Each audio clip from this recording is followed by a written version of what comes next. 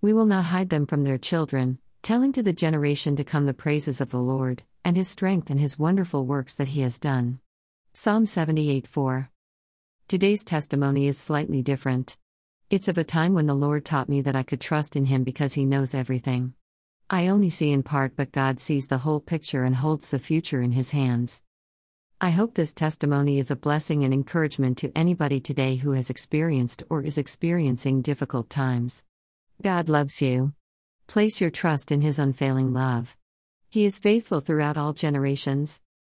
There are times when, although we pray for healing, we or the other person are not physically healed. It is those times when we hold fast to our trust in God, strengthened and comforted by Him, trusting in His great love for us to take us through such times of grief and sorrow. These times can be disappointing to us, especially when we believe healing will take place. We can struggle to understand why not. I have experienced these times myself. However, if we let disappointment have a place in our hearts and take root, then it can produce resentment, bitterness, envy, unbelief, and other unhealthy emotions. I was pregnant and everything was fine until I started to have bleeding and stomach cramps. I knew something was wrong.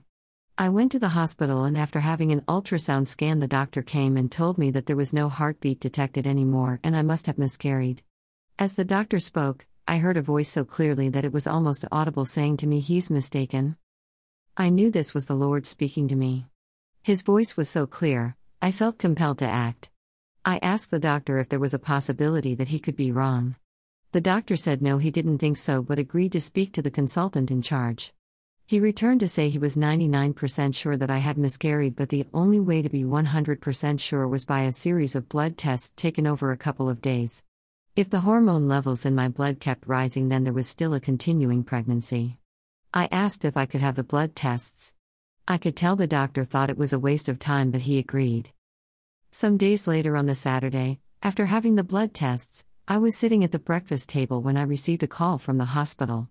It was a doctor saying the consultant had just read my notes and I must come to the hospital immediately. My hormone levels were rising, so there was a continuing pregnancy. It was an emergency. I was shocked, but the doctor started asking me lots of questions. How was I? Did I have a stiff neck? No, I mustn't eat anything. Whoops, just had my breakfast, and I needed to come to the hospital right now. I explained that I couldn't come immediately as my husband was away on work, and I didn't have anyone to look after my daughter, who was about 2 at the time. The doctor was insistent though that I got someone around and came straight away. Not so easy in those days where few people had mobile phones. I couldn't get hold of my husband, but managed to get my sister-in-law, who came and took me to hospital. I was taken straight down for emergency surgery. I had no idea what was happening other than they were very worried. When I woke up from the surgery, I discovered that I had an ectopic pregnancy. The pregnancy is outside the womb, and because of this they had no choice but to remove the fallopian tube. I was truly devastated, as I really believed that I was going to have this baby. I had already had one miscarriage before, and I was anxious that I wouldn't be able to have more children, especially now I only had one fallopian tube. However, later, as I spent time with God praying things through, I came to realize that God had probably saved my life. Ectopic pregnancies can be life-threatening.